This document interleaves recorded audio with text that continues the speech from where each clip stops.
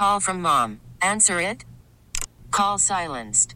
Instacart knows nothing gets between you and the game. That's why they make ordering from your couch easy.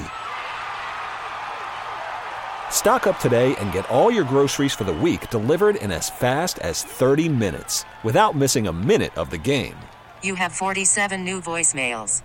Download the app to get free delivery on your first 3 orders while supplies last. Minimum $10 per order. Additional terms apply. Oh, boy. Thank you very much, Gary. Joe Biden picking up the union endorsement, but he's got a problem on his hands down in Texas. And I'm just so happy to see a tough Republican governor down there. It's interesting. Glenn Youngkin praised Governor Abbott yesterday. So that's okay. That's good. Good for him to stand up for his colleague and for what's right. I mean, forget his colleague, for what's right, which is to stop the invasion of the United States. And, and good morning to you. It's 7:05 on this Thursday. It's the 25th day of January, 2024. I'm John Reed, and we're glad you're with us here on News Radio WRV. I watched a replay. I know I'm a nerd. I do this stuff. I watched the full press briefing at the White House yesterday, and good for Peter Doocy. I mean, he constantly pins these guys down with questions that I don't think other people are asking. I guess Peter doesn't value the Christmas party invitation as much as his colleague. Oh, well, you're not going to be invited to the Christmas party. Maybe he still is. I don't know. But he kept asking the spokesperson at the White House about cutting the razor wire. Like, how can you say you're for securing the border if you're cutting the razor wire? And the spokesperson said, the razor wire is getting in the way of the Border Patrol doing their job. See, here, this is it. This is it, guys. We all hear that and think, oh, the Border Patrol is there to secure the border. Their job, in the mind of a modern Democrat in Washington, is to process immigrants into the country. You don't understand it. You and I are thinking, oh, their job is to stop this. That's not their job in the mind of the Biden people. Because if they process immigrants in, they know they're not coming back for a court case. We don't have the capacity to handle 8 million court cases. There's no way we're going to process that. How long did it take for you to get a new driver's license with the little star on it? We're just not going to process all these people. And everybody knows it. So you're sitting here thinking, well, why? Why are they allowing this? Because in the long run, the Democrats have made a calculation, and I think they may be right, that if they get these people in, of course, all of the good Christians and all of the bleeding hearts who aren't Christians are going to say, well, we can't throw these people out. We're a good country. We're good people, and that would be bad for us. Yeah, they broke the law getting here. Yeah, it's a huge burden. It's breaking the economy. It's destroying these cities. We can't take care of them, and they are not in a position to take care of themselves. But you know what? We can't get rid of these people. So now we've got to navigate a pathway to citizenship. They know this. They're using. The number one thing I want to warn you about is don't let your good intentions and your good morals be used against you to harm your own country. And that's what's happening, everybody. They know that you're a good person and you're going to be swayed when you hear the story of the little girl who came across with her father and her father drowned in the river, and then you won't get rid of. The only illegal immigrant that we've ever expelled that I'm aware of is like Elian Gonzalez. We got rid of Elian Gonzalez because we could send him back to a communist country. I mean, the sick, twisted aspect of that. Can you tell me anybody else that the Democrats have been really eager to deport other than little baby Elian Gonzalez? They were eager to get rid of him. The other thing I want to say to you about this is a standoff between the governor of Texas now and the federal government.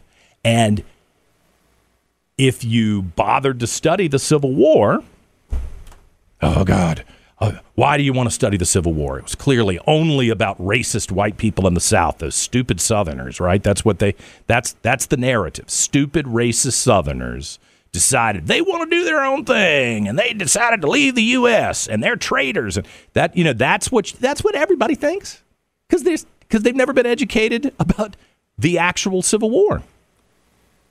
No interest in that. Tear down the statues, get this out of the books, only show the pictures of the slave ships. That's it. There's one narrative that's acceptable in America. Well, I got news for you. Civil War Part 2, the chapter has opened here with this standoff in Texas. And in fact, if anybody ever studied history, Greg Abbott's letter, I hope you'll go read it. Don't take my word for it. Go read Governor Abbott's letter.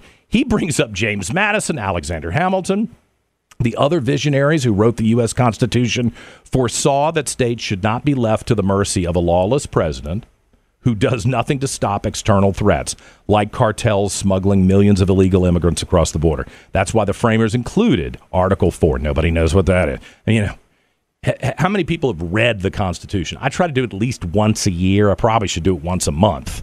The way things are going, just to understand what the rule book says, right? But it acknowledges the state's sovereign interest in protecting their borders. And Greg Abbott lays it down, man. I don't want to say he's going to war with Joe Biden, but we got a standoff happening here.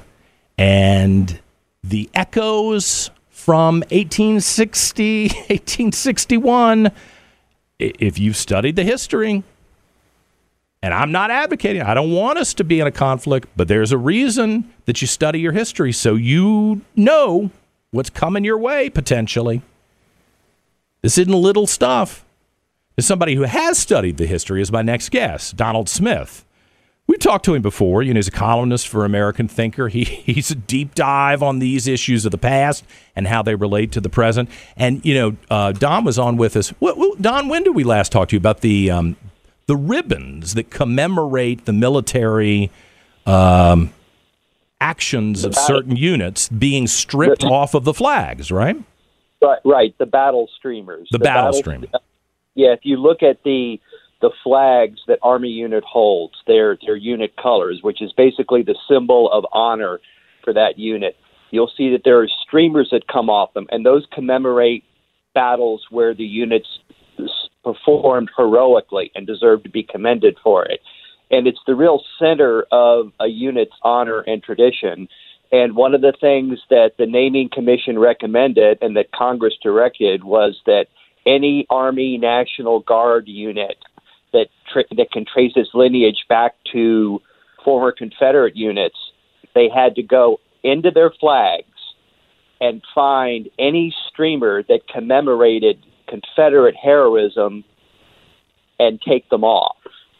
Right. A monumentally petty act, something that I'm embarrassed to even think about that we went to this level of detail of pettiness to do. But that's one of the many things that Congress decided to do with this naming commission. So why do you think that Elizabeth Warren, Senator Elizabeth Warren, and other Democrats are so focused on purging anything that has an echo to the Civil War, especially if it, even honors the dead?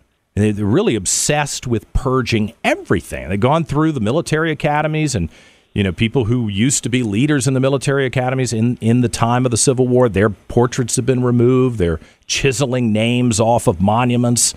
You and I have talked privately about the Reconciliation Monument, which is a breathtaking betrayal of dignity at Arlington Cemetery to dishonor the soldiers who were buried on that property by dismantling this statue by this prominent Jewish artist. I mean, what is the motivation here, you think? I think there's several. First of all, to be fair, many of us who are, I'm a descendant of Confederate soldiers. There's many people listening to the show who are, and so we have one viewpoint about the Civil War. But there's others, especially people from the North, who have a different viewpoint that thought that really do believe that Confederates were traitors. And I disagree with that viewpoint, but honorable people hold it. So I think that's we may get to test that theory in the real world coming soon if we continue. I mean, that's a problem. Yeah, I hope not. But to get back to your question as to why they targeted the Confederate assets, I think they figured that it was low-hanging fruit. Mm-hmm. What with the national stress that was going on as a result of the George Floyd crisis. The naming commission really got started in 2020 when that crisis was going on, and I think they sensed that. Unfortunately, when it comes to Confederate heritage, it has become there's a clear partisan divide. There's sympathy for Confederate heritage on the Republican side, almost none on the Democrat. And so when the Democrats were in charge, I think they rationalized that the leadership of the National Republican Party had figured that they could take rural Southerners' votes for granted, sort of like Democrats take urban black votes for granted. And so I think Elizabeth Warren and her colleagues rationalized that Kevin McCarthy and Elise Stefanik and the leaders of the National Republican Party, especially in the House, would be willing to allow Southern heritage to be insulted because they wanted to focus the party more on being more urban, appealing to people who live in the suburbs, many of whom are new to Virginia and don't have any ties here. So I think they saw an opportunity, and one of the reasons that I wrote my piece for Bacon's Rebellion and American Thinker, the most recent one, is so that people understand that a lot of people have been shocked and stunned by what has happened as a result of the naming commission, especially with the removal of the Reconciliation Memorial from Arlington. And so they're pointing at the commissioners of the naming commission. They're pointing at the Army. And in my opinion, the real people to point at is Congress, because Congress is the ones that created this process. Congress is the one that approved all the recommendations.